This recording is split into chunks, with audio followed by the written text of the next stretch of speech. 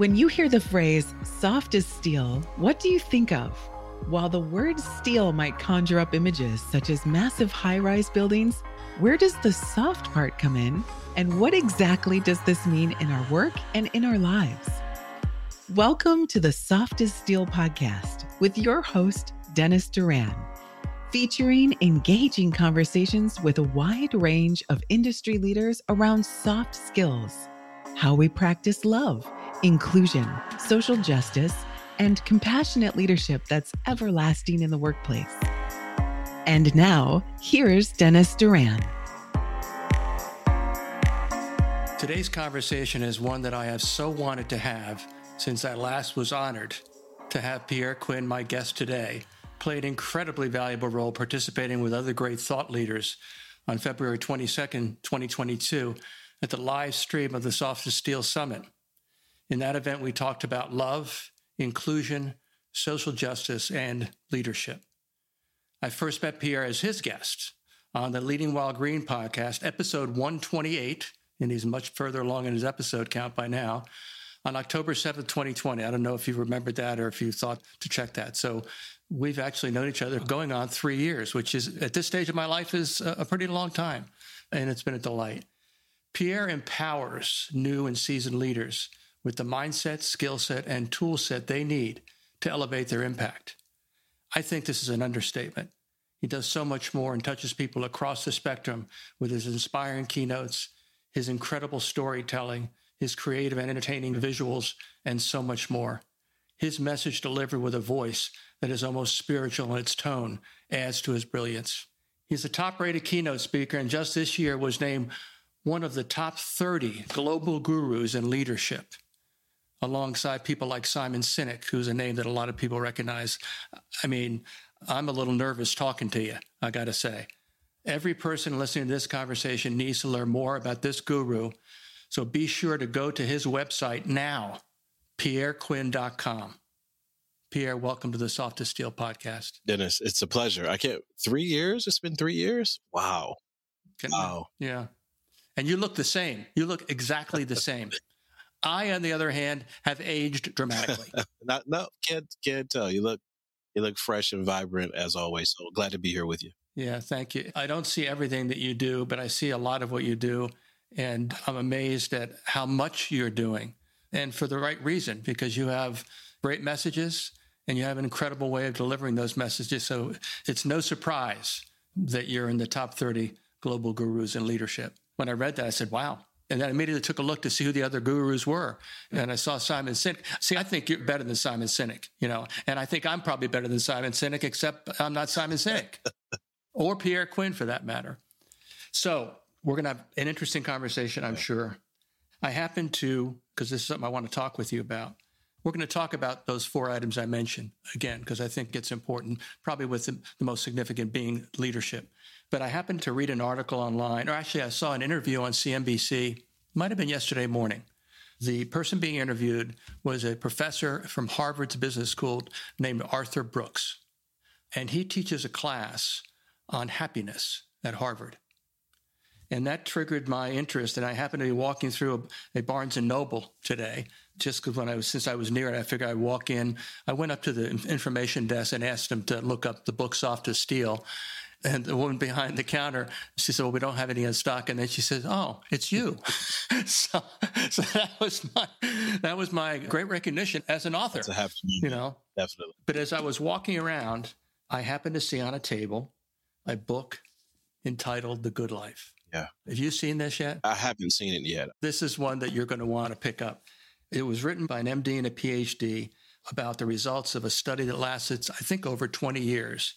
And the things they learned about happiness. And the first sentence in the inside flap captures, I think, the thing that's so interesting because it's something that I know you talk about, and I certainly talk about it as well. It said the longest scientific study of happiness ever conducted, supported by many other studies, shows that strong relationships make for a good life.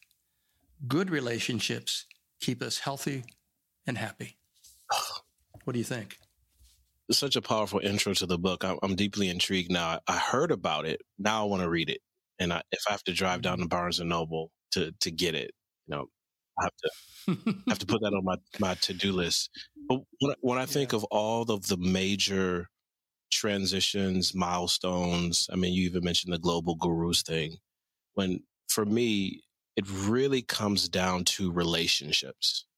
And in the highest moments, the biggest successes, my biggest challenges and growth moments, it's always been a key relationship, a key person coming along at a specific time in my life where I really needed them the most, that provided that coaching, that support, that cheerleading, that reality check, that perspective, that mentorship that I needed.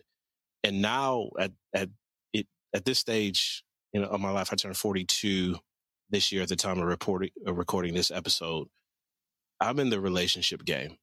Mm-hmm. That's the game that I'm in.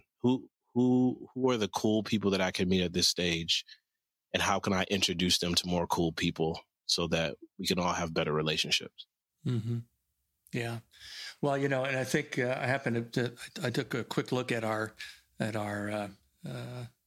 common connections, and I noticed a few names there, including let's see, who was it? There were 2 or 3 people that I know that you know. And I think maybe a couple of them were connected because of me. So that idea about how connections come about is so practical, but incredibly valuable. I would say that we have a relationship, but the only reason that we have a relationship is that back in 2020, when I was trying to begin to build some level of visibility. I engaged someone to get me on podcasts, but there wasn't automatic, because the podcast host had to say, okay, yeah, I want to talk to him, or I guess I'll read his book and see if I want to talk about that. I don't know what your decision criteria was. It might have been that you loved the picture of me on the cover, but that's how we met and started this, and then accelerated it. Because again, it saddens me that more people didn't get a chance to see that summit that you participated in, and you were a visible and essential ingredient in that. And it was an incredible collection of thought leaders with whom I have good relations. I'm in a community of people who care about ultimately the same thing that I do, and that is the importance of people's qualities for the purpose of living their lives, being in business, and being able to build and maintain relationships. And that's how I came up with the title of my book, as you probably recall. Steel is to buildings as relationships are and qualities are to long-term success. So here we are. I also noticed and I listened to the podcast that we did, that I talked too much. So I want our listeners to hear much more of you. So we're both in agreement that this idea about the relationship between or the consequence of great relationships is happiness. Yeah. What is happiness? What is it? Well, let's go back to some of our mutual connections, and I promised him that I would mention this at some point in our conversation, either online or offline. And it seems appropriate to have it online for us. That one of my current mentors and friends, John Farrell, says you owe him a round of golf. He wanted me to pass that. He passed that on to you. Yes, I do. And just seeing how our connections are, even in that regard, John has become a great mentor, a great friend, his years of expertise in management consulting. And I remember first mentioning to him that we were connected, and his face lit up, and he was sharing some things, past experiences that you had together. Yeah. Because as we think about our success, our longevity, and even as we think about how we're framing out happiness, let's go back to when many of us were in high school or in our early 20s. A lot of us framed out happiness in terms of either a monetary success, either a job accomplishment, either some tangible picture that we saw in popular culture in the media somewhere. And it usually was relative to some major acquisition. So I get a big promotion, I start a big business, I have a nice car, a nice house, I'll be able to travel the world. Any of those things that we say in high school or early college that qualifies for checking off the box. But as time passes, we realize the depreciation of those things. Eventually, the great car, even if you put a lot of money into it, the impact that you get from it just wears away. You drive the car only so many times. You live in the house. You have the nice office and the nice chair. You have all of these experiences. And the older we get, we realize that our life and the quality of our life and our happiness is deeply connected to our relationships. The number of people we talk to, the breadth and depth of that conversation, the memories we create. We're clamoring now, and we saw this right over the past 2 or 3 years when, for many of us, we couldn't get out and get to people and shake hands and hug and high five and go to baseball games and all of those things. We saw a serious decline in mental and physical health relative to the lack of being able to connect in real time. Mm-hmm. And as I look at the people around me who are the happiest, who have a sense of fulfillment, and the definition is a moving target for a lot of people, but this sense of fulfillment, this sense of resolve, this sense of comfort in who they are and in what they contribute to the world and their perception of themselves, that comprises this idea of happiness. Those individuals have really deep relationships. Mm-hmm. They have really deep relationships. There isn't anyone who I've found who has a sense of contentment and comfort level with themselves and the world around them that doesn't have a strong portfolio of relationships to lean on. Mm-hmm. Yeah. No, I absolutely agree. Again, I did a quick little reading of some of the passages in this book that now you're going to have to go out and buy, and there's a lot more to it. Yeah. But at the end of the day, that first sentence and the inside cover, its simplicity is obvious, but it's so powerful. And as we go through our lives. And if we just focus on that part of our lives where all of us spend a lot of our waking hours, which is in the pursuit of what we do to make a living. I'll use that terminology, but I always prefer to say what I do, and I think you have the same outlook around this, to be of service to others. Because that, that is my mindset. My mindset is not, this is a $5,000 gig or this is something else. My mindset is that I'm going to do whatever I can to be of service in the role that I've been sought out for. And I know you're exactly the same way. And I'm so impressed. And I'm not trying to be, too nice, but I'm so impressed with all of the tools that you use to communicate with people.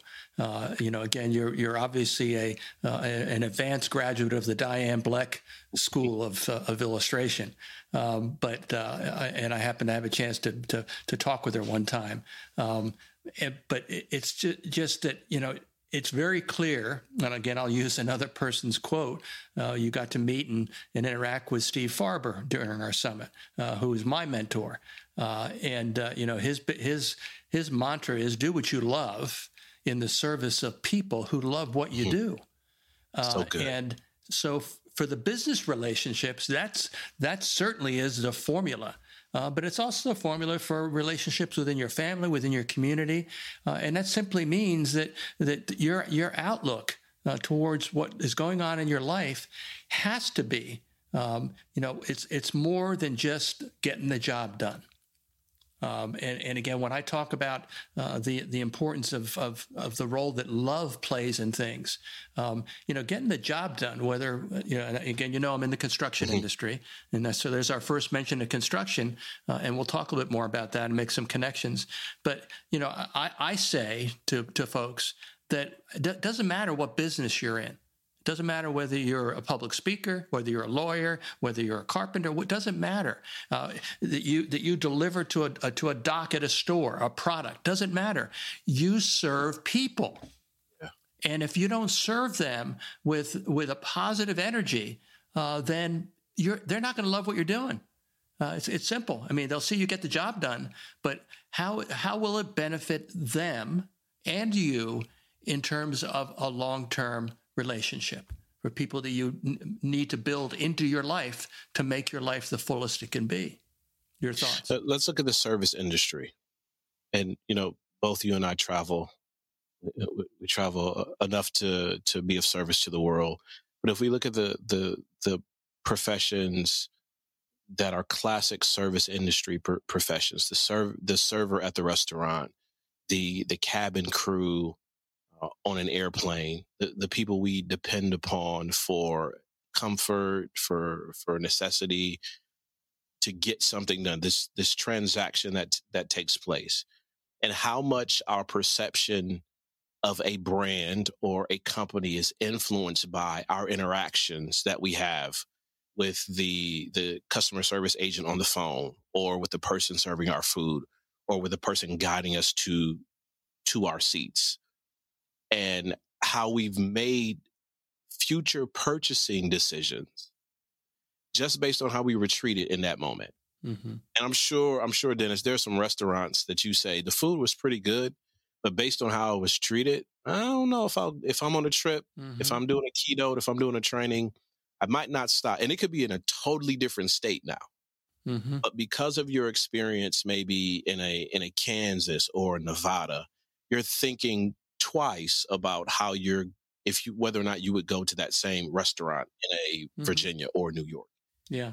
And it's a relationship thing. And sometimes, and this was navigating, because we're not always taught about this in our formative years. Some of our relationships last a really long time, 20, 30 years or a lifetime. Some of our relationships or our exchanges are really, really short. And there's an opportunity. And this is why, like you, I don't frame my experiences and my work, $5,000 engagement or whatever it is, a 45-minute keynote.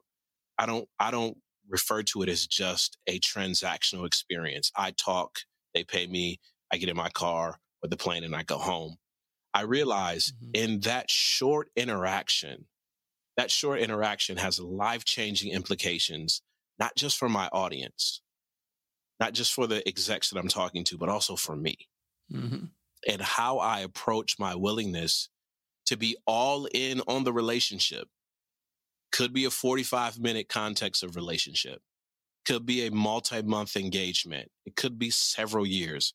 But how I choose to go all in during the time that I'm around people for the context of the engagement it says a lot about how I value the people that I'm around. And it says a lot about how I frame out my work. And I'm sure you've had people say to you, and they didn't even mean to say it, but Dennis, the way that you approach this is maybe different from a speaker that we've had or a trainer that we had. And I can tell that you're sincere and that you're honest and that you care about people. Mm-hmm. This is not just a job or a gig for you. Mm-hmm.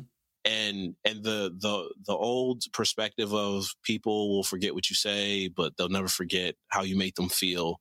Mm-hmm. That has reverberations across time. It doesn't just make for good repeat business, mm-hmm. but it also makes for just making a huge difference in the world, regardless of how much you're getting paid to be there or not. Yeah. Yeah. This is all very positive, energetic, and upbeat. Let's visit into what I continue to feel, particularly in the construction industry, is a place where we're still hurting. Mm-hmm. And it's the area that relates to inclusion and social justice. The conversations that we had on that summit, again, I've watched that summit a number of times, not for the purpose of listening to me ask questions, but to hear what all of you had to say. And it was it's every time I watch it, I learn something else and I'm impressed. But we're in a place, again. We're looking, we have a vision for what the future might be, but we don't know. We simply don't know. Yeah. And so when I think about, so many things are changing. It's a trite phrase, but there is only one constant, and that is change. But the difficult part is how we deal with it, and that it's different if you're one generation versus another. It's different if you're one race versus another. is different if you're at one level, economic level in our society or another. So that's so complex. But at the basic level, the biggest thing that I use the word fighting against is that people aren't willing to view each other as people that deserve respect and dignity. Yeah. And I don't make up these thoughts. This is real stuff. And everybody's feeling it, but nobody's, I feel like, I have one very large client that I've had a 15-year relationship with, and at times it's been tortured. But as every relationship has its ups and downs, but overall it's been a great relationship. And, I dealt with a variety of different kinds of people in that, different personalities. And again, you understand the idea that people have different personalities and therefore they have different tendencies, and some are better communicators, blah, blah. Well, you understand that in incredible depth, much more than I do, because you can make nice pictures to talk about it. I love those illustrations. And again, that alone is captivating when you're trying to be of service to an audience, just using that technique. So I compliment you. I admire that you can do it. I wish I could, but at the age of 70, it's probably not something I'm going to pick up and get good at. I'll just use simple stick figures, all right, with very big heads and very small legs.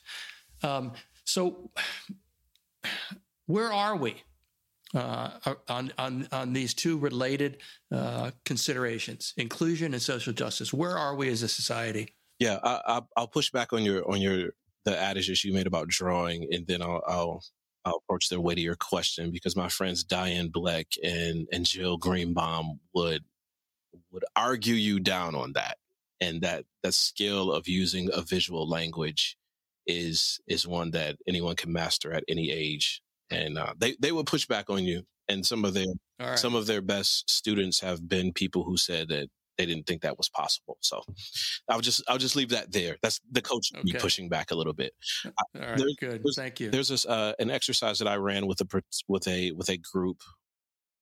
I was working with a group of executive leaders, and we were talking about some of these very, for some people, delicate and touchy subjects. It was related to it was a council. Diversity, Equity, Inclusion Council, and we were talking about strategies and challenges. There was some discomfort in the room. People were talking about the things that you mentioned before, from the race and ethnicity perspective, from the socioeconomic perspective, from the experience perspective, and how we were navigating those in the room. And my simple exercise was this. I said, here's what I want you to do. I want you to think about a time in your life where you personally have felt overlooked, marginalized, disrespected, disregarded, or where you were intentionally offended. What's that story? And we went through in small groups. We didn't share globally and with the whole room, but we went through those moments in people's lives. The room was quiet and the conversations were close. They were standing in close proximity. And we spent some time just allowing people to navigate that space. And then I asked a follow-up question. And the follow-up question was, in those moments, what did you need? What were you looking for? How were you wanting people to help you or pay attention to your situation or support you? We had just a wide variety of answers and perspectives in that moment. And then my third question was, as we were having a debrief, what would it take for you to offer to another group of people who have similar emotional responses that you had at that time in the story that you mentioned, who were feeling overlooked and frustrated and disregarded and intentionally offended? What would it take for you to offer at least one of the things that you needed when you were telling your story to a group of people who may or may not be like you? Because if you can see yourself in the position of being disadvantaged for whatever reason, and you can see the opportunity, and you then can see how you may be able to meet a need or support, then you can take a bigger step in the right direction. I think for a lot of what's going on between the political maneuvering, between the clickbaitiness of our social media world and a lot of distraction that is happening, I think we forget that at one point in your life, for whatever reason, something was going on and you were placed at a disadvantage, and you wanted someone to help, and that person wasn't there. But I think also the world shapes for us now and the craziness of life that's going on right now. For those that choose it, there are incredible opportunities there to be that person. And for as much as we're pointing fingers and highlighting the things that are going wrong, which we should bring attention to, I think there's an awesome opportunity for us who want to make a difference in that regard, to be safe spaces, to be safe people, and to offer the support and resource and help that we really needed but didn't get. It's this whole idea of be the person that you really needed and lean into that opportunity to make change that way. Yeah. There's a labor leader in the Iron Workers Union. She is a national organizer and has been doing incredible work dealing with diversity, equity, and inclusion, and most specifically related to women. And one of the programs that she designed and was accepted by that international union, which is one of the larger building trades unions, was entitled "Be That Guy."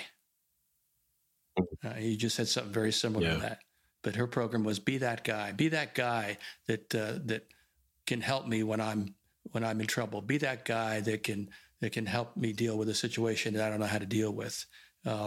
Simple, but again, helping people on a personal level not only takes courage, but it also takes the person who may be of help.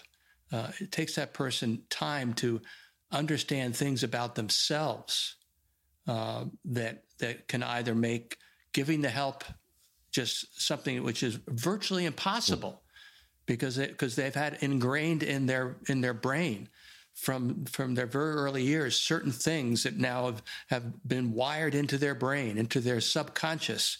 We call them biases. I know you know a lot about that subject as well.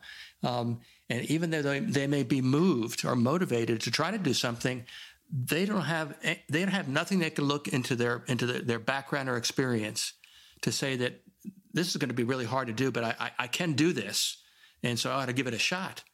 Again, because what we're talking about is trying to help people understand that they need to learn more about themselves, and also be willing and open to learn more about other people, rather than simply looking at other people and labeling them, which is very easy to do. And again, my generation is really good at it. And again, I didn't know a lot about a lot of things that I talk about with passion today until I was 50 years old. So I've got 20 years in now. So now I'm getting comfortable with it. But some things are difficult. And I can remember launching doing a program in my world of soft skills for my client, and we were doing something with a behavioral assessment instrument in a class setting.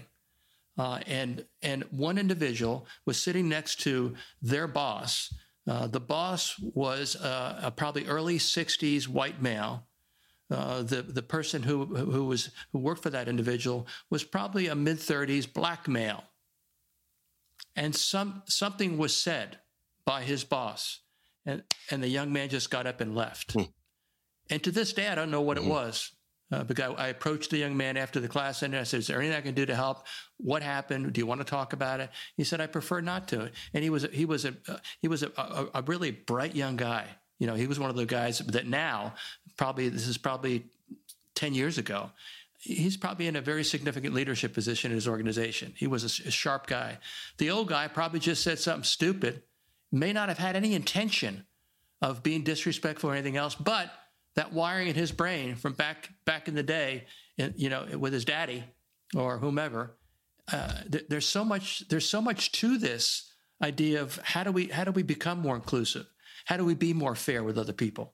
Your Yeah, thoughts. so the perspective you shared about being more in tune with ourselves and how that is such a critical piece of this whole thing. Now, I'm right-handed. I've been writing with my right hand my entire life. And if you said to me tomorrow, you can only be left-handed, it's going to take me a while to develop a sense of proficiency. Mm-hmm. And the entire time, I'm going to be comparing my left-handed contribution to the world to not only my right-handed contribution, but to everybody else's contribution, whether they're left and right-handed. And there's this comparison that happens. And sometimes when we're even framing out the things that we're deeply passionate about, we run into the danger of comparing our advocacy to someone else's advocacy. And I was sitting in a leadership forum, and a C-suite executive was giving a presentation in a session that I was facilitating. And she was really passionate about helping young girls get connected into STEAM positions. So we went from STEM to STEAM. And she said something so powerful in the session. She says, my advocacy to support young girls in pursuing education and a career in STEAM, because this is an area I'm super passionate about, does not minimize my support for someone else's charge or position or the things that they're championing as well. Mm. And what can happen is we want to push people to have the same intensity around every social justice issue, around every topic that needs to be advocated for. That's very challenging. It's challenging because as humans, we only have a certain amount of bandwidth. What's helpful is for me to recognize these may be the 3 or 4 core issues or core challenges that I'm really going to push with my platform and my lifestyle going forward. While at the same time, I'm going to applaud you in the area and the direction that you're going in. And it could be at certain times that the energy and resource and perspective around our 2 advocacy areas may appear to be at odds. But then that's the self-assessment and self-awareness comes in to say, hey, what's the conversation that I need to have so that both people, as we're pursuing our particular lanes for justice, for equity, for belonging, for solutioning in that regard, what are the ways that we can collaborate, even though the world is trying to push us toward a tension? Mm-hmm. And then as individuals to be able to say, just because a person does not wear a bumper sticker or T-shirt relative to the cause that I'm championing does not necessarily make them a bad person. Mm-hmm. They have an issue or cause that they're championing as well. And for those of us just like starting to write left-handed, where is the grace as a person is trying, making attempts, going a certain direction, getting educated, grabbing understanding, getting a part of differing groups, finding out what the issues are, pushing back against some ingrained behavioral tendencies and preferences. What's the grace, the space that we have for people to take a step forward without necessarily comparing our intense advocacy to theirs and vice versa? Yeah, really well said. Darn it, you're good. I know. You probably think I'm that Dennis. He's a silly old guy. So I'm going to give you the last word with a question. And the question is, and let's say maybe it's a result of this conversation, maybe it's not. What's your message to leaders about the biggest challenge that we're facing right now that they can have a positive impact on? I want to go back to your self-awareness perspective, Dennis, and this self-leadership piece, which comprises a lot of the things that I teach today.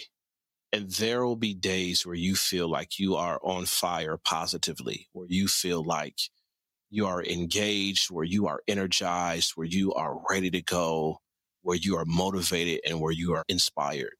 There will also be days where you are overwhelmed, where you're frustrated, where you're like, what's the point? What's the point? I've been trying to fight for equity in different spaces. I've been trying to fight for people to elevate their soft skills and relationships in different spaces. Well, whatever our topics of passion are, there are going to be days where either you feel like you don't have it or it's not worth it. And on either of those days, we have to remember there's always a way forward. And we get to choose the tradition that we want to follow.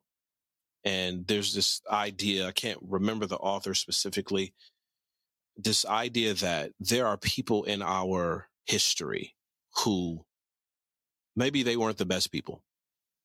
Maybe they didn't make the best choices. Maybe their life is not seasoned with these examples of success and triumph and doing the right thing at the right time and making a difference in the world. And we can choose that tradition. We can choose to follow in the tradition of people in our lineage, in our timeline, that didn't do the best and didn't make the best choices. But there are also people in our family tree, in our history, in our generational timelines who did make great decisions, who fought incredible odds, who faced daunting challenges, who shifted the world, who made amazing discoveries, who formed amazing relationships, and who served the greater good. And we can choose, even if we've never met those individuals, we can choose to believe that they are there because they are. Mm-hmm. And we can choose to follow in that tradition and make a difference in the world, no matter what we're facing. Mm-hmm. When we look at all of the big figures in history, there was always a dragon or a big international conflict or a big political issue or a big social challenge. And history tells us there have always been people, no matter how big the danger, who are willing to walk in the right direction and to do the right thing. And we can choose to follow in that tradition as well. That's the last word. What a great way to close this conversation. I'm so sorry it has to end, but I'm told if I keep going that they get to be too long and people don't listen to all of them. But I'll tell anybody who clicks in and listens to this, if they tune out, then I don't know what to tell them. You're incredible. I'm so pleased that I know you. I hope that we'll get to know each other better in my waning years. And that was the other thing in this book, Good Life. They talk about the differences in terms of your experiences as you move through your life, and then what becomes more or less important as you get into your later years. And one of the things that, for my age, one of the things is close relationships. Yeah. So I hope that we'll build a close relationship. Pierre, thank you so much for coming on the Soft as Steel podcast. Dennis, it was a pleasure. Thanks for joining us today for this episode of the Soft as Steel podcast with your host, Dennis Doran. Dennis is the author of Soft as Steel and a leading speaker and trainer for organizations across many industries and verticals. To learn more about the work Dennis is doing to activate soft skills in the workplace, contact him at DennisDuranSpeaking.com. Be sure to check out his book, Soft as Steel, on Amazon or wherever books are sold. You can subscribe to this podcast on iTunes or wherever you'd like to get your podcasts. And please remember to share this episode with your friends, colleagues, and anyone you feel would benefit from the conversation. We'll see you next time on the Soft as Steel podcast with Dennis Doran.